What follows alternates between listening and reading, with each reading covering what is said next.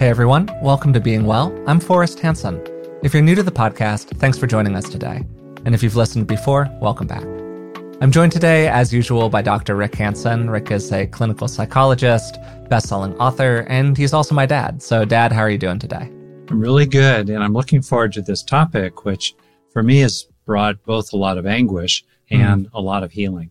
And I think it could well be true for others too. Totally. Very much the same for me. Today we're going to be focusing on something that I think, as you said, is just one of the hardest things for people and one of the things that people struggle with the most, and that's forgiving ourselves. Because we all make mistakes in life. I've definitely messed up. I'm sure you have too from time to time, Dad. I've been around for one or two of them, but just one or two of them. Folks, we should multiply that number by at least 100, if not another order of magnitude. But okay. Yeah, for sure. Totally the same.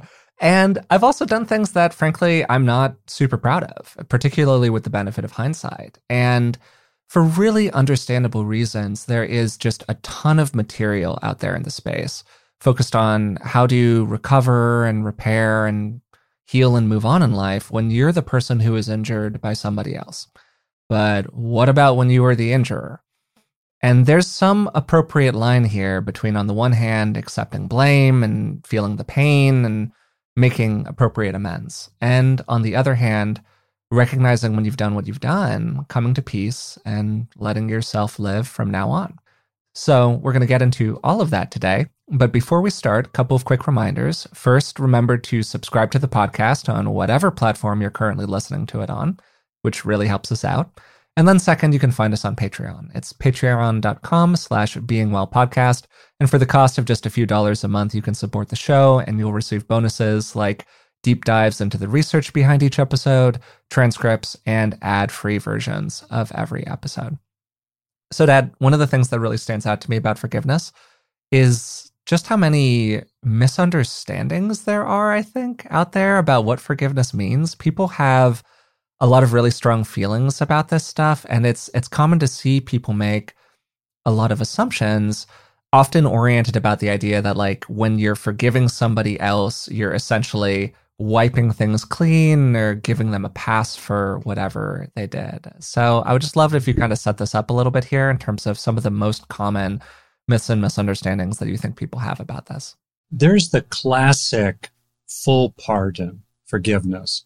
We could call it that. I call it that. You and I both call it that, in which you basically release any pursuit of justice, including punishment regarding that other person. There's often a restoration of relationship with them and just a sense of just wiping it clean. You've commuted their sentence and you're prepared to really move forward again fully. That kind of full pardon forgiveness is really beautiful when it's authentic and appropriate, to be sure.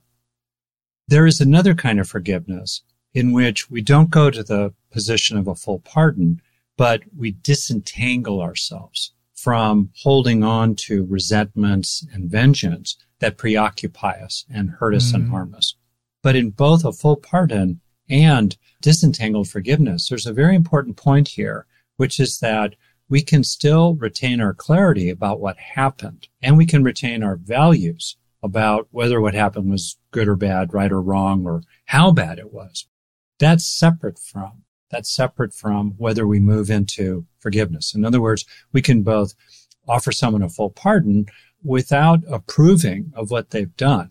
In fact, one of the things that really can help you have a full pardon for someone is to recognize in them an absolute clarity from the heart, from the marrow of their soul, that they feel sorry about what they did and will never, ever, ever, ever do it again. That really facilitates a true pardon.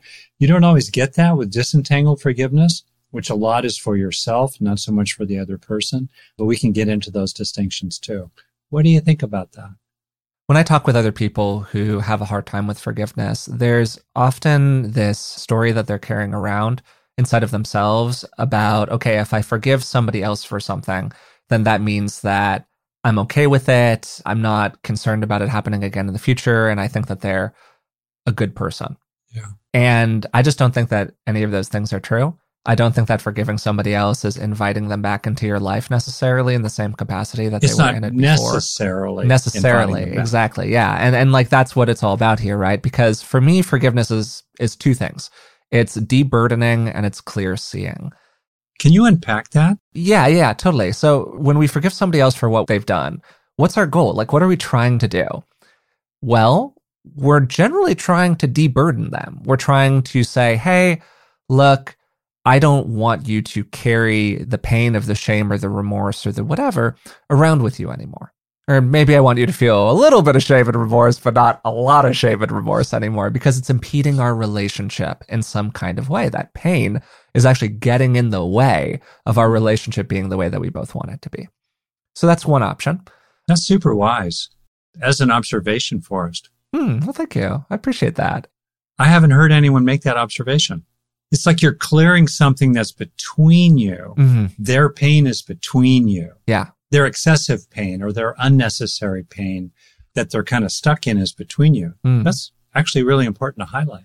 Yeah, I think so. And much the same way when we forgive ourselves, right? One of the big goals is we're trying to put the stone down to some extent, right? We're trying to let go of something that's currently weighing on us.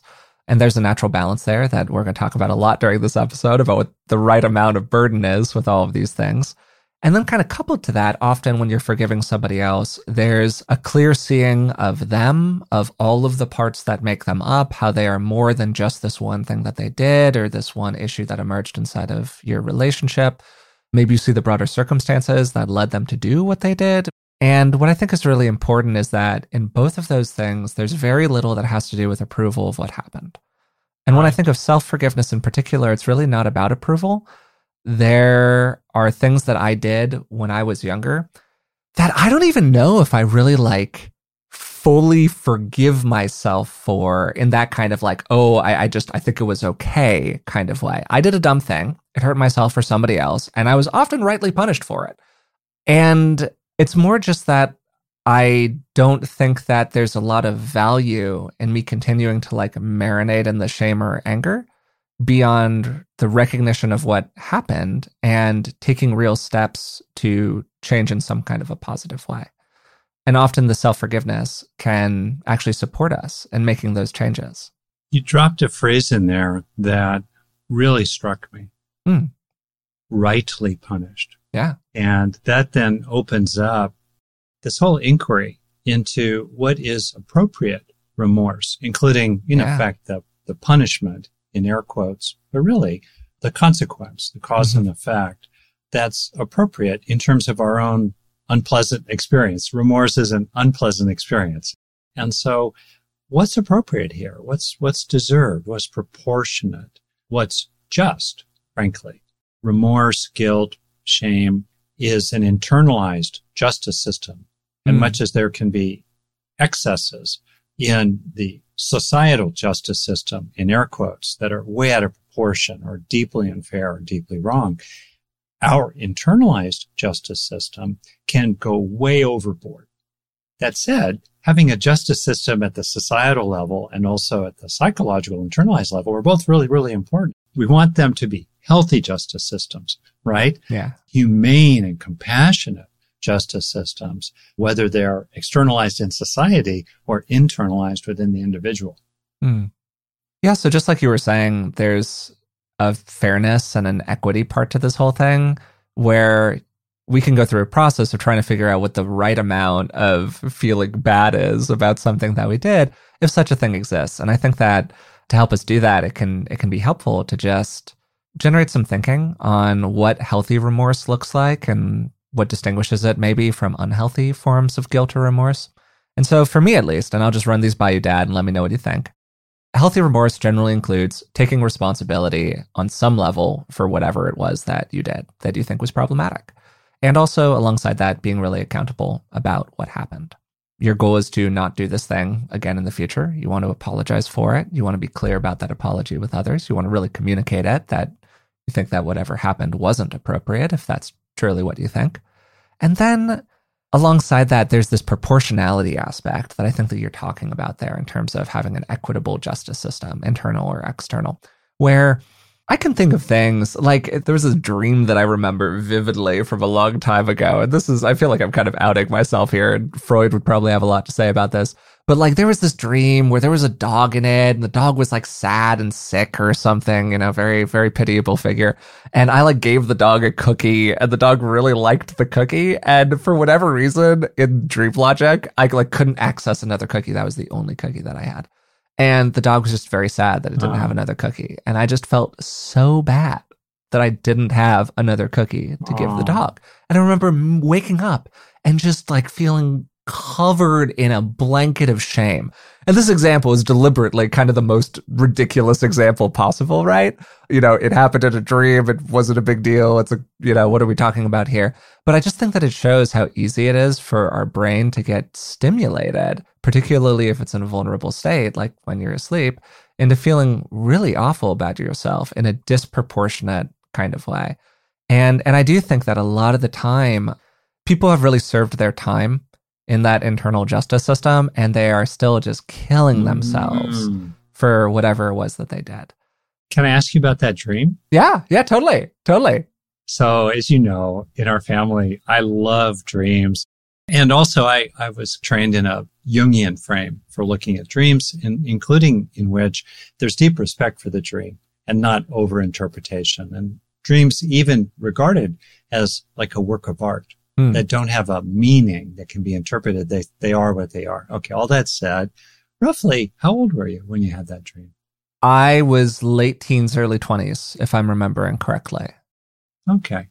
Were there other people involved or kind of shadowy figures maybe around you and the dog? Or was it just you and the dog? Yeah, I think so. I think that there were other things. I mean, this is a long time ago, but it is funny how like vivid dreams can really stick with you in kind of a way. Yeah. And I have plenty of dreams that I don't remember 15 seconds after I wake up, but for some reason I'm still like I have a visceral memory of this dream. There were kind of other people, sort of, but they were very vague and indistinct, and the core interaction was between me and this dog, yeah.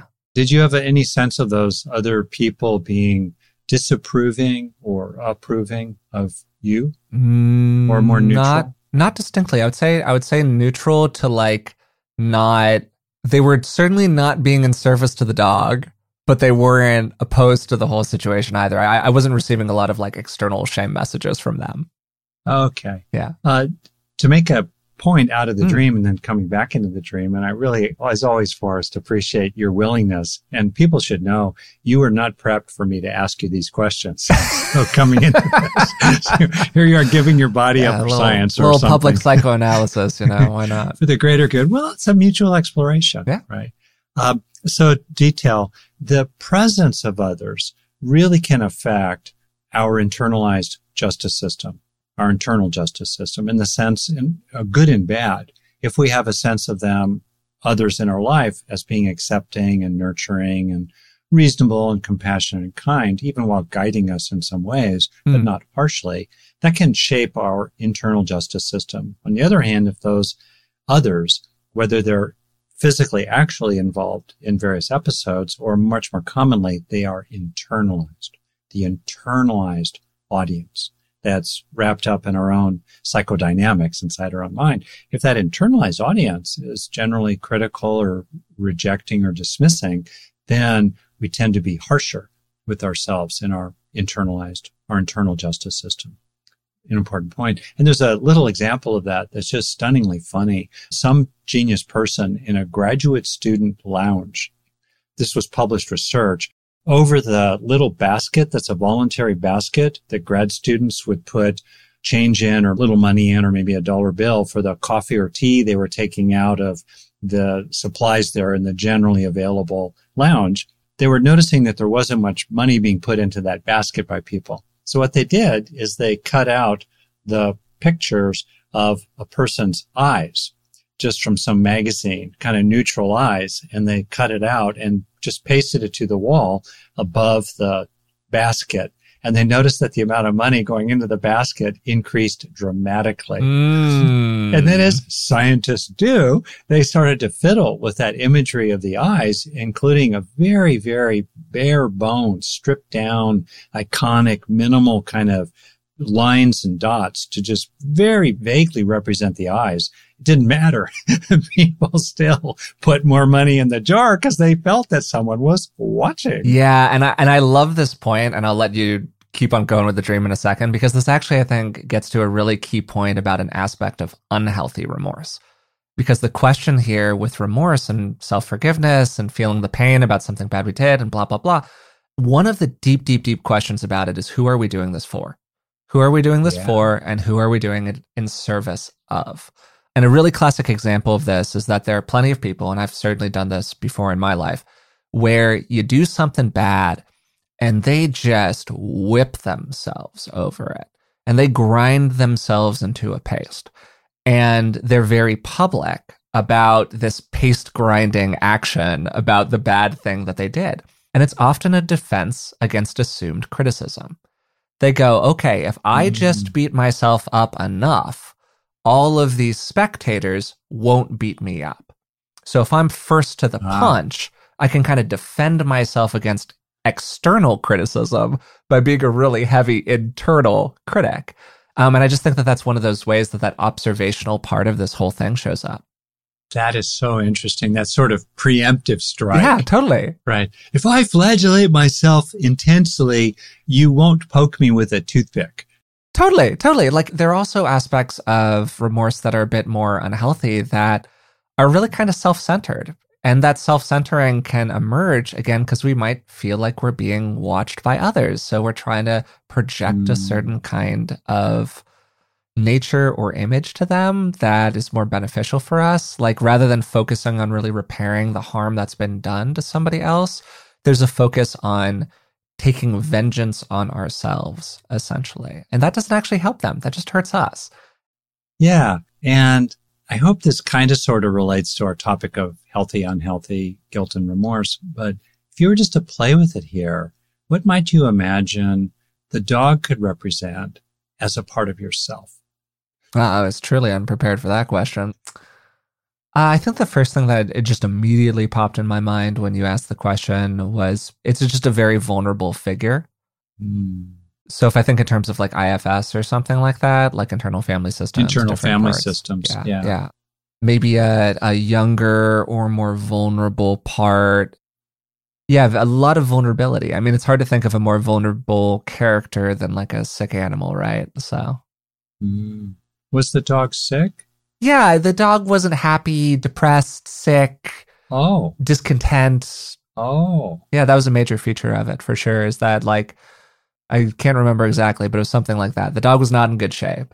Well, right there, we have an aspect that does relate to guilt and remorse. In other words, sort of the scale of our duty, or to put it a formal way, to the other, and others who are, let's say, sick or wounded or innocent, morally innocent, who really call to us from the heart to help them. Then if we fail to help them, the guilt or shame, the moral fault, if you will, supposedly and somewhat reasonably, of that failure is even greater. So right here we have this kind of in the mix, which also goes to our appraisals of how bad it was that we did something or did not do something. Sins of commission or omission in a general sense.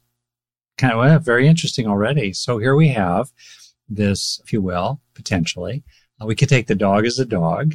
Fine. As Freud put it, sometimes a cigar is just a cigar. Okay, sometimes a dream dog is just a dream dog. Sometimes a cookie is just a cookie. And maybe also we have this part of a person that is vulnerable, hurting, maybe not so able to communicate. You know, dogs don't have human speech. Maybe could be younger and also kind of more primal, more sort of our animalistic foundations, if you will. Okay. Who needs something from another part of you, the dream ego, the dream forest, who has something to offer to that needing part. The reason I'm pursuing this a little bit, in addition to whatever personal value this might have for you, is to make the point that we can become appropriately remorseful or haunted or guilty about how we treat ourselves or fail to treat ourselves. And there, in some ways, might be a kind of possible teaching in the dream, in addition to just taking it at face value, but maybe there's a teaching in it for you, some inner wisdom, including perhaps related to why it's such a memorable dream 10 years or so now later. Yeah, sure. About the importance of the ego parts of yourself that are more structured and executive functioning and deliberate and, verbal and so forth, being generous to, including in very primal sensual ways to other parts of yourself that are vulnerable, maybe younger, core of yourself, maybe deep down inside, who could really use a cookie, such that the failure to do that or limitations on that, like just one cookie, could understandably stir up a little feeling of discomfort inside yourself, moral discomfort that essentially is a message, an internal signal saying, give more cookies, maybe. This is really good. These parts of yourself are sweet. They could use a cookie and more of them. Yeah. I mean, well, that's really interesting for starters. And I don't know what your experience with this is, but certainly mine is when I'm going through a moment where maybe I'm feeling more regret about something. Maybe I think that I've done something wrong. Maybe there's something that I need to forgive myself for. I'm considering whether to offer myself some forgiveness. That's a very emotional experience often for people. Yeah. When we're going through those periods, it's not uncommon, at least for me, to have like very dramatic dreams in general. Oh, yeah, totally true. And as to this dream itself, I did not know where this would go. Intuitively, I just had a sense. So let's try. Yeah. And I appreciate you letting me lean into it, in which we surfaced and highlighted a really important theme, which is that we can have appropriate signals arising from within our being that kind of might feel a little bit like remorse or guilt related to how we treat ourselves, including how we fail to treat ourselves, how we fail sometimes to be as nurturing and including and accepting of our vulnerable parts and our vulnerable depths. I'm glad we had an opportunity to foreground that important point here. Yeah, and I think that really ties in very directly to forgiving ourselves in general, because often if we're able to fully get to a moment of really forgiving ourselves for something, we're leaning on those more vulnerable parts, often parts that have been wounded by other people or were wounded by ourselves. And there's a kind of reclaiming that can happen of that section of our personality. And are you okay with me spending a little bit more time here talking about some of the, maybe contrasted with all of that, which I think can be a really healthy way that remorse shows up for people, a few more aspects that I think would characterize unhealthy forms of remorse? Super. Yeah. Rolling on. And so people know we have a loose plan here in this dream dive. It's just not part of it. we went off script very rapidly, but that's okay. That's great. It turned out okay, including demonstrating for people a way, others share besides myself, to kind of unpack a dream and explore it in a way that could be very respectful and also illuminating. If you're like me, you've probably started to pay closer attention to your long-term health as you've aged. Turning 35 was a bit of a wake-up call for me, and I'm always looking for good sources of information, because it's often really difficult to separate fact from fiction when it comes to our physical health. We had Dr. Tim Spector on the podcast a few years ago. He's a professor of genetic epidemiology and the scientific co-founder at Zoe. And the Zoe Science and Nutrition podcast is truly one of the best resources out there when it comes to this stuff. With the help of world-leading scientists, they help you make smarter health choices every week. And you don't have to just take my word for it. Avid podcast fan Stephanie's Apple review says the Zoe Science and Nutrition podcast is a life-changing, science-based, myth-busting podcast. That's a must-listen for anyone who eats food and wants to understand how it affects their body. With the Zoe Science and Nutrition podcast, you can join Stephanie and millions of others transforming their health. Find it wherever you listen to podcasts. As somebody who's really struggled with skin issues like acne over the course of my life, I know just how great it is to not stress about what's going on with your skin. That's why I'm excited to tell you about today's sponsor, OneSkin. Their products make it easy to keep your skin healthy while looking and feeling your best. No complicated routine, no multi-step protocols, just simple, scientifically validated solutions.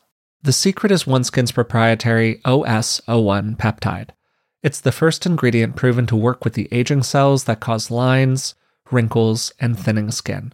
And as somebody who's used plenty of complicated routines in the past, I love the simplicity of using their OS01 face topical peptide.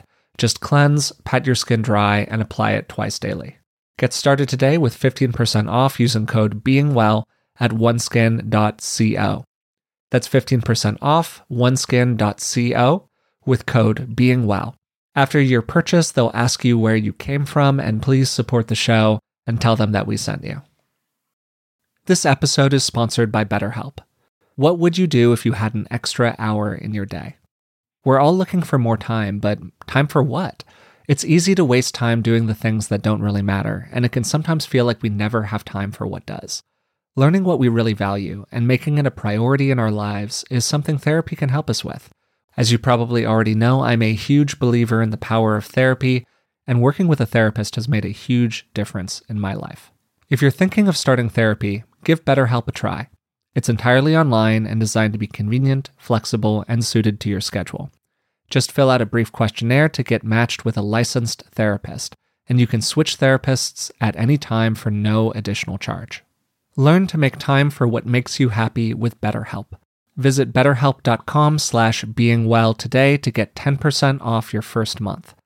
That's BetterHelp, HELP.com/beingwell.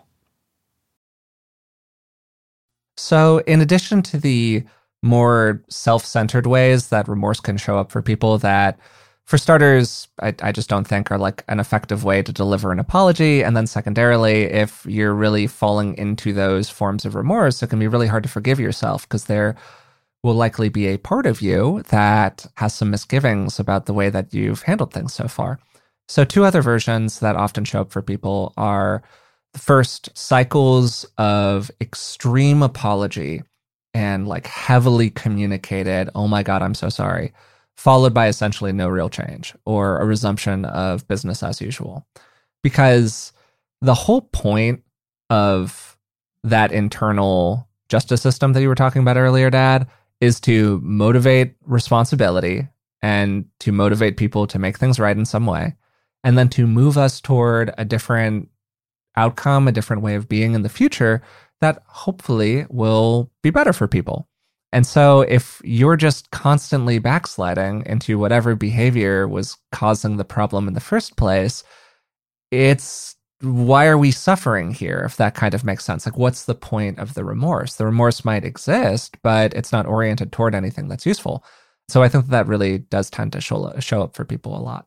You super good. I could make two quick points here. Yeah. The first is just a nod in the direction that for many people, the so-called justice system was an unjust boot on their neck of one kind or another.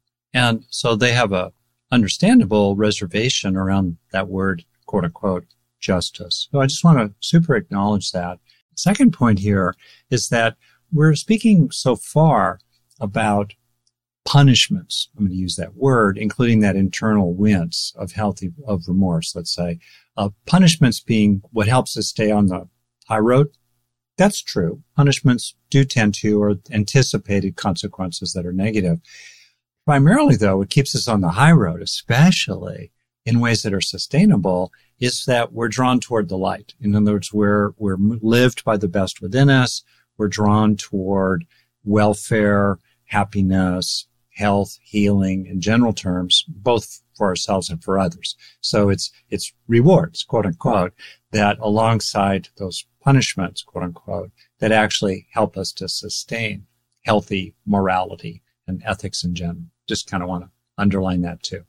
The second point that I would make, maybe tying into that, is unhealthy forms of remorse often include a lack of proportionality or rationality that's attached to them.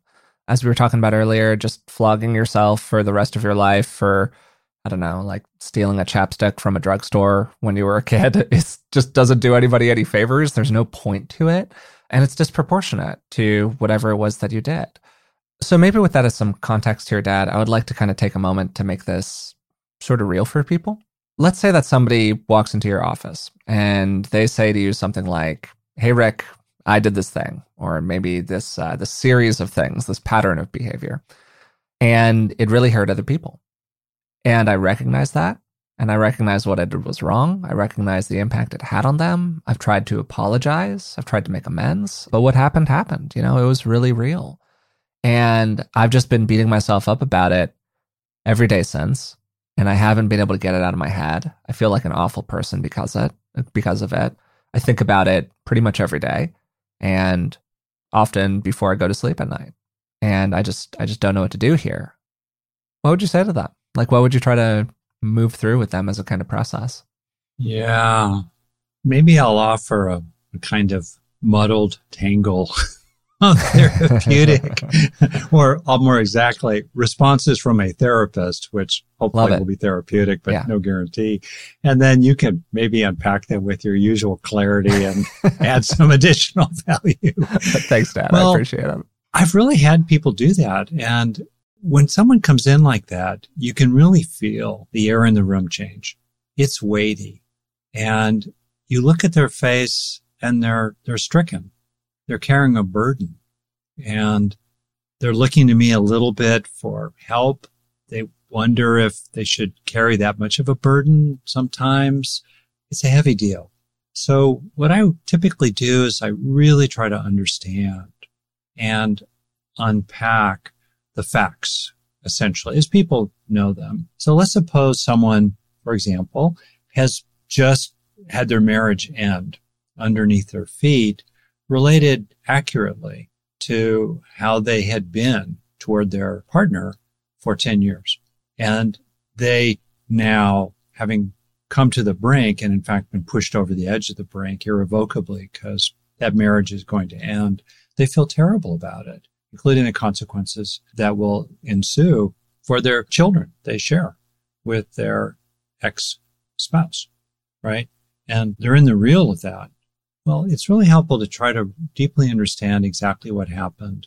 And in a funny kind of way, it can be healing for a person to actually name, without any watering down, and also without any exaggerations, which sometimes have this defensive, performative aspect that you were talking about as kind of preemptive strikes against unconsciously anticipated horrifying public punishment, but to just really get to it, including especially naming really how bad it was to a person who's sincerely interested. What is it in Alcoholics Anonymous? A fearless and searching inventory? Mm-hmm. Fearless and searching, and just naming it. There's something deeply healing about that, and healing in that they're getting it out, they're naming it, and then noticing that lightning is not striking them dead. The heavens are not splitting asunder. I'm not jumping out of my chair to yell at them or, shame them or scorn them. That's part of the healing process. So the naming of it. I find also for a person, it's often extremely painful to include this, but it's necessary for a full release, which does not mean approval of what one did, just a release of the excessive suffering involved, to really name the impact on others of what they did and to feel it, which also must really importantly include a recognition that often, much if not most, of the impact of our, let's say, morally problematic actions still on others goes way beyond what we did. It lands hard on them because of their history, sometimes their position in society, or the ways that other people have treated them historically. And those additional factors are not our responsibility. And that's very important to take into account. And then acknowledging all that can actually help a person be more open about just facing the full impact that they triggered, they initiated, even if the amplifying of their actions on the other person did not originate with them. And so if we do really, really face our impact on others, it helps us to fully encompass our impact on others if we can distinguish between the direct results of our actions and the amplifiers that originated through other causes. When people are starting to go through this kind of a process, Dad, there is often a lot of resistance to framing anything in terms of anything other than full and complete responsibility for everything. And you're making a distinction there around, okay, there are aspects of what's happened here that are probably your fault based on whatever you did. And then there are these other aspects that are related to 10,000 causes and conditions upstream. So if somebody's listening to that and they feel wronged by somebody else, maybe a natural response could be something along the lines of like, oh, are you, giving somebody a pass for what they did just because we all have 10,000 causes and conditions upstream for whatever motivates our behavior or impact on other people, all of that. And so I just would love to give you an opportunity to talk about that a little bit. Well, if I get you right, what might seem like a just sort of vague, general Buddhist-y platitude, 10,000 causes upstream, actually is really important when you burrow into a deep remorse and reflection about your impact on other people. And it's helpful to really address the impact by being really open to it.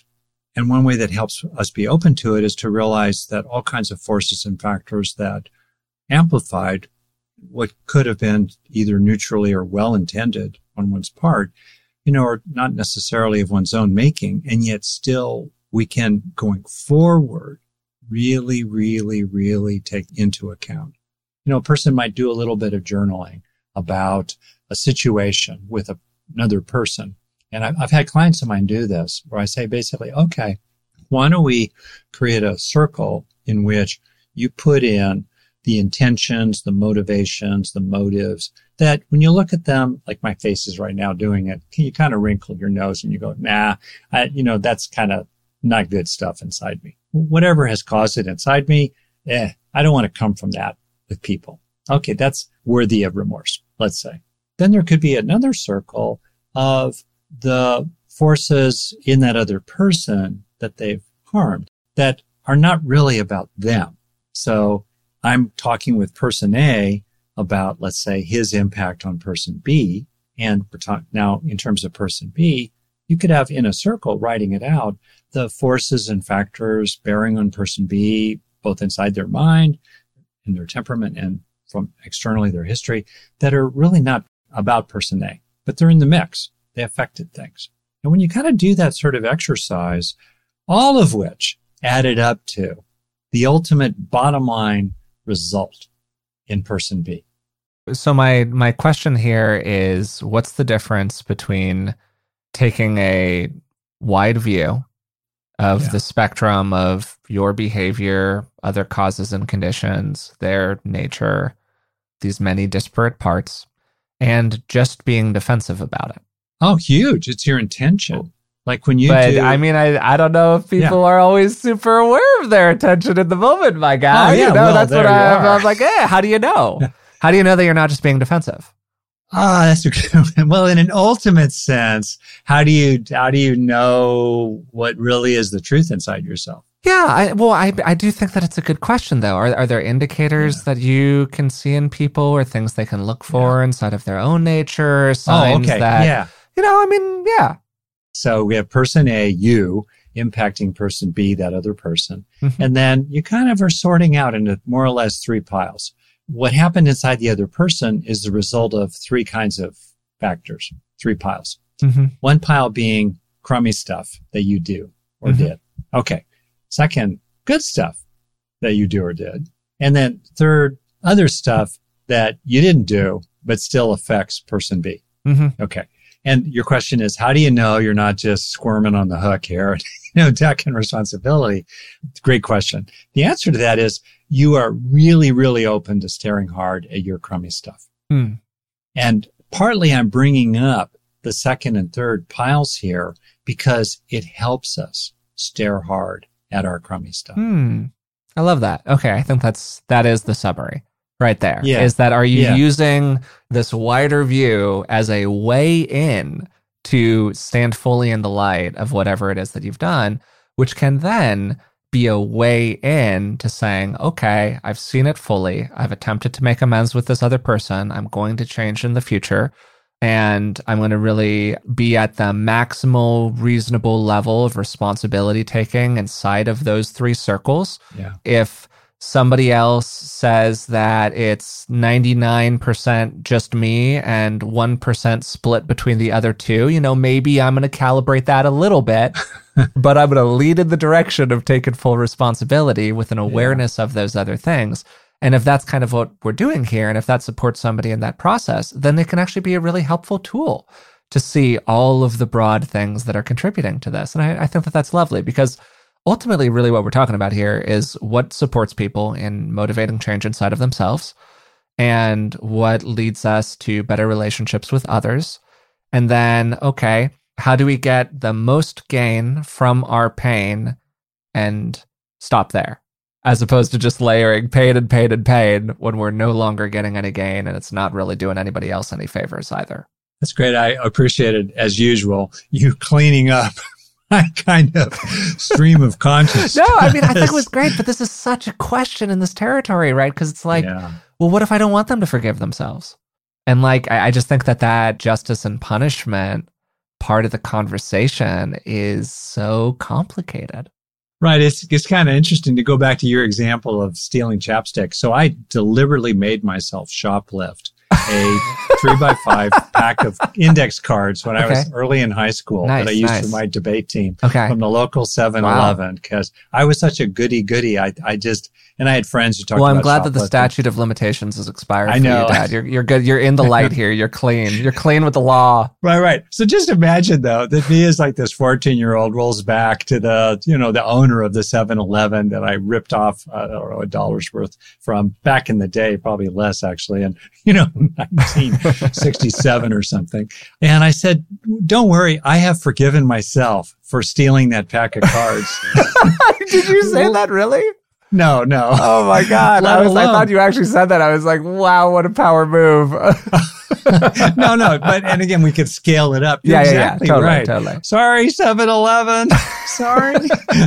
But your point is right. It would be so annoying. Totally. There you are. Yeah. Oh, I've forgiven myself. Don't worry about it. Like, what, wait a minute. I'm still reeling from the way you ran the red light and ran over my foot. Yeah.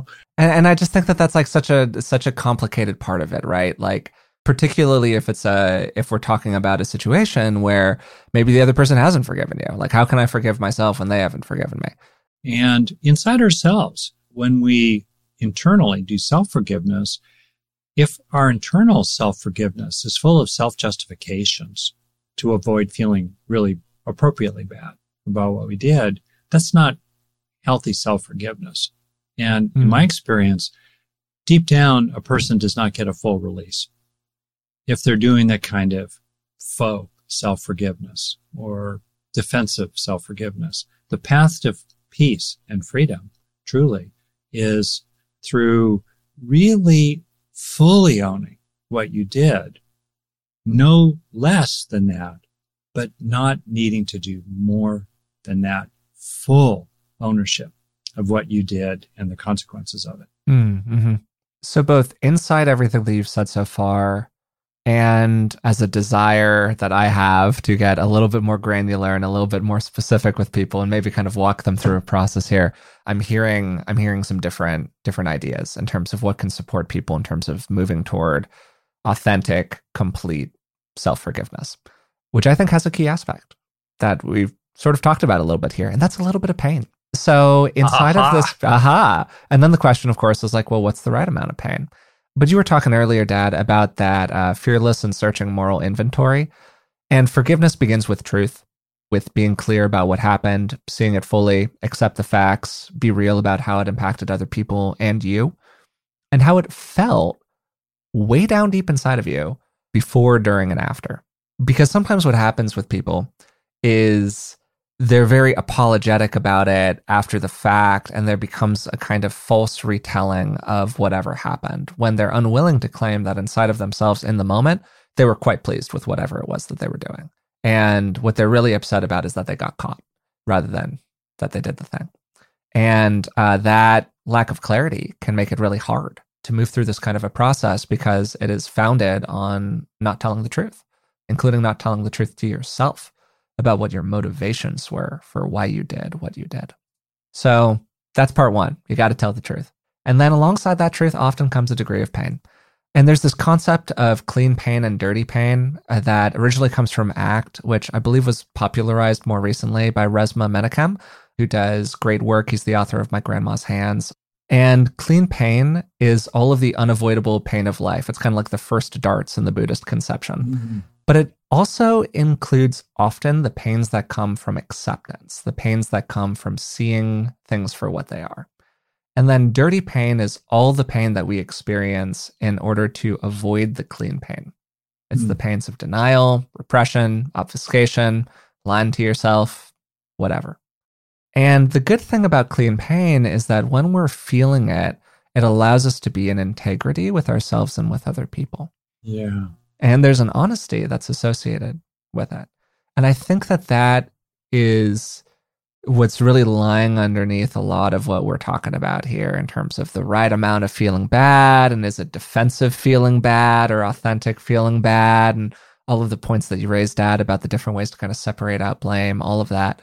Is this dirty pain or is it clean pain? And if it's clean pain, you can start maybe moving a little bit towards self-forgiveness. That's fantastic. So helpful. Well, I really appreciate it. And just kind of keep on rolling here a little bit. One of the things that's true about pain, at least for me, is that it often focuses us to a point, right? It's really narrowing. Like if you have a stomach ache, it's really hard to think about anything else other than what your stomach's doing in that moment. But to kind of extract ourselves just from that sensation and into a wider view, it can be really, really helpful to, just as you were saying, see the fullness of the whole situation, which isn't to give yourself or to give anyone else a pass for whatever it was that they did. It's just part of the truth-telling process, actually. And then from there, you do what you can. This is where all the remorse and repair and trying to be different in the future comes in. Because forgiving yourself for something when you haven't taken any steps to correct it or to be different in the future or to achieve a different outcome for yourself and others is pretty hollow. So we don't want to get stuck there. And then final part, we try to accept what is, right? Like we can't go back, but we can try to make tomorrow a little bit different. We can try to make ourselves a little bit different. And one of the really cool things about messing up and feeling really bad about something is that it often casts your actual values in very stark relief. Mm. You feel bad because you violated some kind of an inner value, assuming that you don't just feel bad because you got caught, but you actually feel authentically bad about whatever it is that you did. And that really outlines what you actually care about. I've had a lot of moments in my life where in the moment, I felt really, really great up until I did one thing, and then all of a sudden, all the air went out the balloon for me. And I felt awful about it. And I was like, oh my God, I've made a horrible mistake here. And that starkness can just so clearly illustrate what's actually important to you. That's beautiful. Well, thank you, Dad. Appreciate that. Yeah, no, I mean, I think it's like a really powerful part of this whole process where we're all going to make mistakes. We're all going to screw up. So, okay, then what's the question? The question is, what do we learn from it? And I think that this aspect of it is like such a powerful tool for that.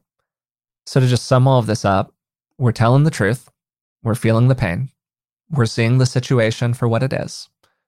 Then we're doing what we can. And then we're trying to accept what is for ourselves and for other people. And that's not a perfect roadmap, but I think that it's like a pretty good starting point if you're struggling to come to a place of forgiving yourself. So that's what I got. Is there anything as we come to the end here, Dad, that you would like to add? Anything that you think that we've left out? Or, I mean, we could talk about this for literal hours and hours, but I just want to know if anything's come up for you during this conversation. Yeah, a few things. We elaborate on some of these important points in our book, Resilient. Oh, yeah. In the last chapter, in which we have a whole section on forgiveness and self-forgiveness, different kinds. It's, I think, one of the better things we've written, actually. Yeah. And so I kind of direct people there.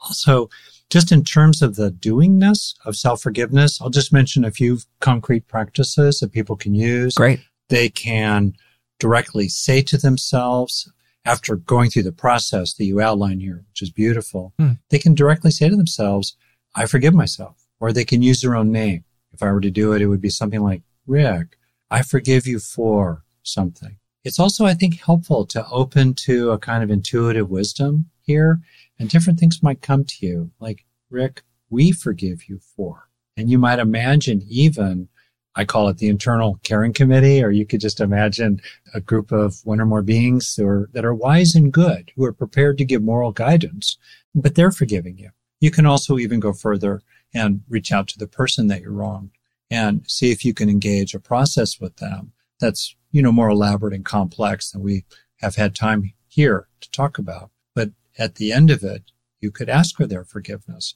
and hopefully have that happen in a healthy, authentic way. Mm. And then last, if I could, I've been reminded of the saying lately, hurt people hurt people. Mm. Yeah. And it often is out of our own hurting, including some of the ways that we've been hurt in our past by others, even to the point of being abused. And sometimes maybe our own history of mistreatment, even abuse, is in the mix sometimes when we do things, such as with a mate, that ultimately end up, after 10 years, for the mate irrevocably separating from us with consequences for our children and so forth. But it's in that history that we were affected in that way. Hurt people hurt people. So as we heal inside ourselves and prevent ourselves in the future from hurting ourselves, then we're more able to walk that higher road and do fewer things that then in the future call for self-forgiveness. Yeah. And if I could summarize that point really aptly related to what we've talked about here, give the inner dog a cookie. Way to full circle that there, Dad. I wasn't sure if the dog was going to make a reappearance, but I'm glad it did here. And would just love to full cosign essentially everything that you said there. And I think that a really interesting series of a couple of episodes we could do if we wanted to do it. And maybe, hey, if you got all the way through this episode and you're here now and you're hearing me say this, if you like this idea, leave a positive review saying, hey, I like this idea or something along those lines. So I'd be really interested in doing a series on the children of fill-in-the-blank parents. Oh, boy. So if you were a child of authoritarian parents, here's what to do.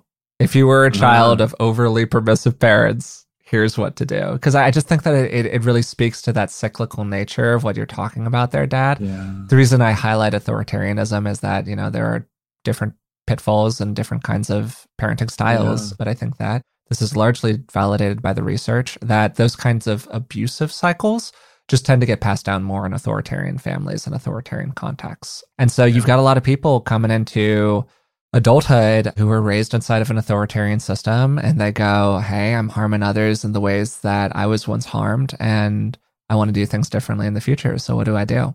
And I think it would be really interesting to do a couple of episodes on that. That's really interesting. It even has political implications. Yeah, just to name it, sure. That survey research has found that one of the most reliable indicators of whether an adult will back an authoritarian demagogue as a candidate is they were physically punished a lot as a kid. So a lot of implications there for sure. But I think that this was a great conversation today. We certainly roamed a lot of places I did not expect to roam, but I'm glad we went to all of them. And today I had a great time talking with Rick about how we can get a little bit better at forgiving ourselves when it's appropriate to do so. And if I could really amend my last little comment, give your inner dogs many cookies. Load up on the cookies, give them to the dogs. Love it. Great take. If you take one thing away from this episode, be it, give your dog a cookie.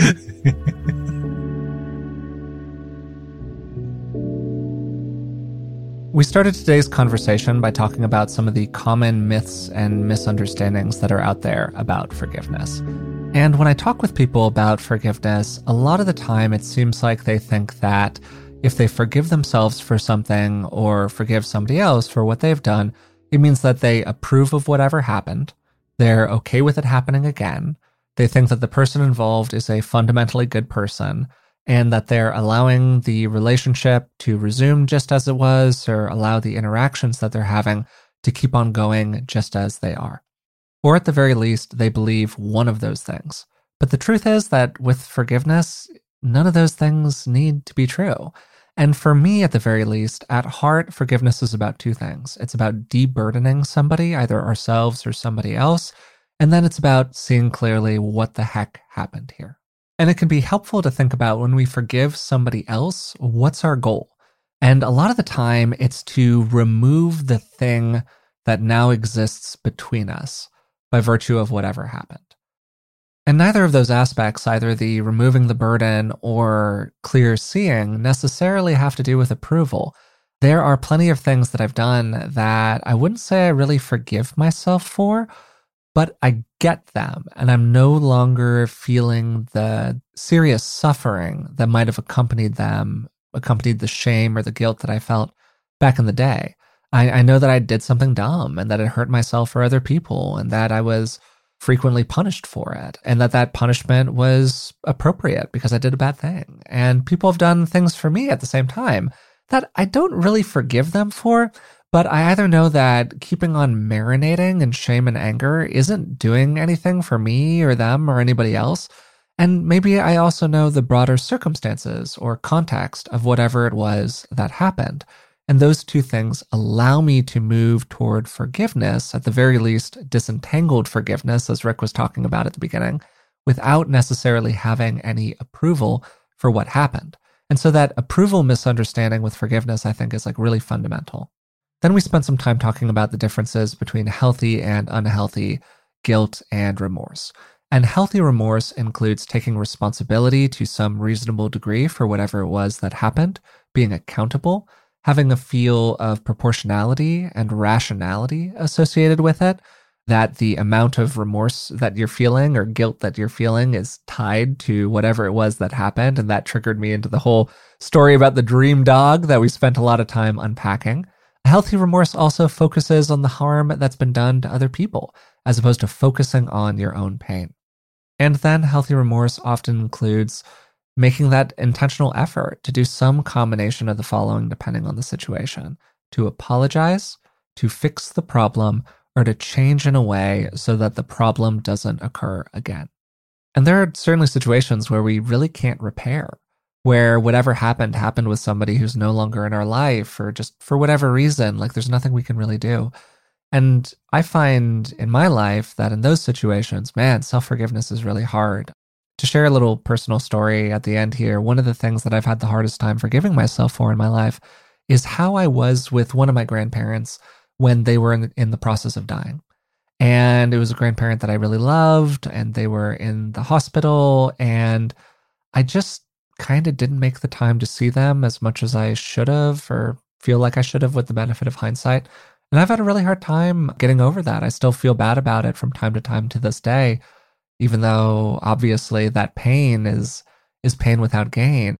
They wouldn't want me to be carrying it around, and it's not serving me to keep on feeling bad about it. But it's been hard to get over. And I think that one of the reasons that it's been hard to get over is that there's nothing that I can do about it. What's done is done. There's no one to apologize to these days. And I'm sharing that story not just to get it off my chest, although I suppose that is nice too, but just as a way in of seeing how important the apology aspect often is to our ability to forgive others and to forgive ourselves. And then there are more unhealthy forms of remorse, and a few stand out to me as common examples of when our remorse just isn't oriented quite the right way. And the first is preemptively beating ourselves up as a defense against criticism. The second is when we feel remorse because we got caught rather than because for what we actually did. Third, focusing on our own pain, which can include kind of taking vengeance on ourselves rather than focusing on repairing the harm that was done to another person or moving toward a new way of being in the future. Then fourth, unhealthy remorse can often look like cycles of extreme apology followed by no real change or a resumption of business as usual.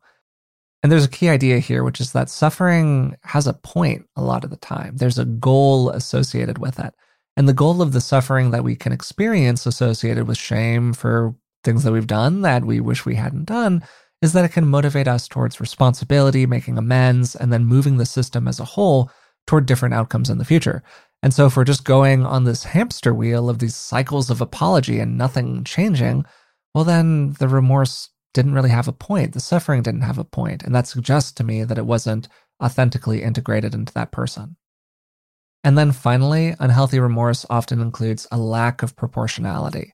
You're feeling just disproportionately remorseful for something that was really a very small deal. I then asked Rick how he's moved through this process with clients that he's worked with. Like, what are some of the steps that have helped people move towards self-forgiveness? And he began with standing in the truth, being real about what's happened, being honest about it, being authentic. And then associated with that, well, there's often a wince when we go through a process of authentic forgiveness because we feel bad about what's happened. There's clean pain here. But the trick is for it to be clean pain as opposed to dirty pain. And dirty pain is all the pain that we feel in order to avoid feeling the clean pain. It's the pain of denial and repression and keeping ourselves away from other people, however that's showing up for you. And then I added 3 more points in this process that people can go through if they're trying to get to self-forgiveness. And the third is clearly seeing the broader situation. We talked about that quite a bit. Then fourth, we do what we can. We really try to repair with the other person. And then finally, fifth, we try to accept things as we are. We can't go back, but we can seek to make tomorrow a little bit better than yesterday was. And parts of this can include seeing how the person you are today was different from the person that you were back then. Or maybe if you're in the back then right now, like this is a fresh experience for you, you can use this moment as a way to really see clearly the values that you truly hold, the values that really matter to you individually. And you can accept the way that things are today while also aiming high for the future. We had a couple of episodes recently focused on identifying our needs and then expressing them to other people. And I actually think that these shame moments that we have where we feel really bad about something that we've done can be a remarkable way, a remarkably powerful way to identify what actually truly matters to us. And we can use it as a real tool to bring a better version of ourselves into being in the future. I hope you enjoyed today's episode. We covered a lot of territory together. We went down some roads that I was not expecting us to go down. And if you did enjoy it, I would really appreciate it if you took a moment to leave a rating and a positive review, maybe leave a comment, say something nice about the podcast if it's authentic to you. It really does help us out. Also, take a moment to subscribe if you haven't done so already. And if you'd like to support the podcast in other ways, you can find us on Patreon. It's patreon.com/beingwellpodcast. And there you can receive transcripts and ad-free versions of the episodes and deep dives into the content. Until next time, thanks for listening, and we'll talk to you soon.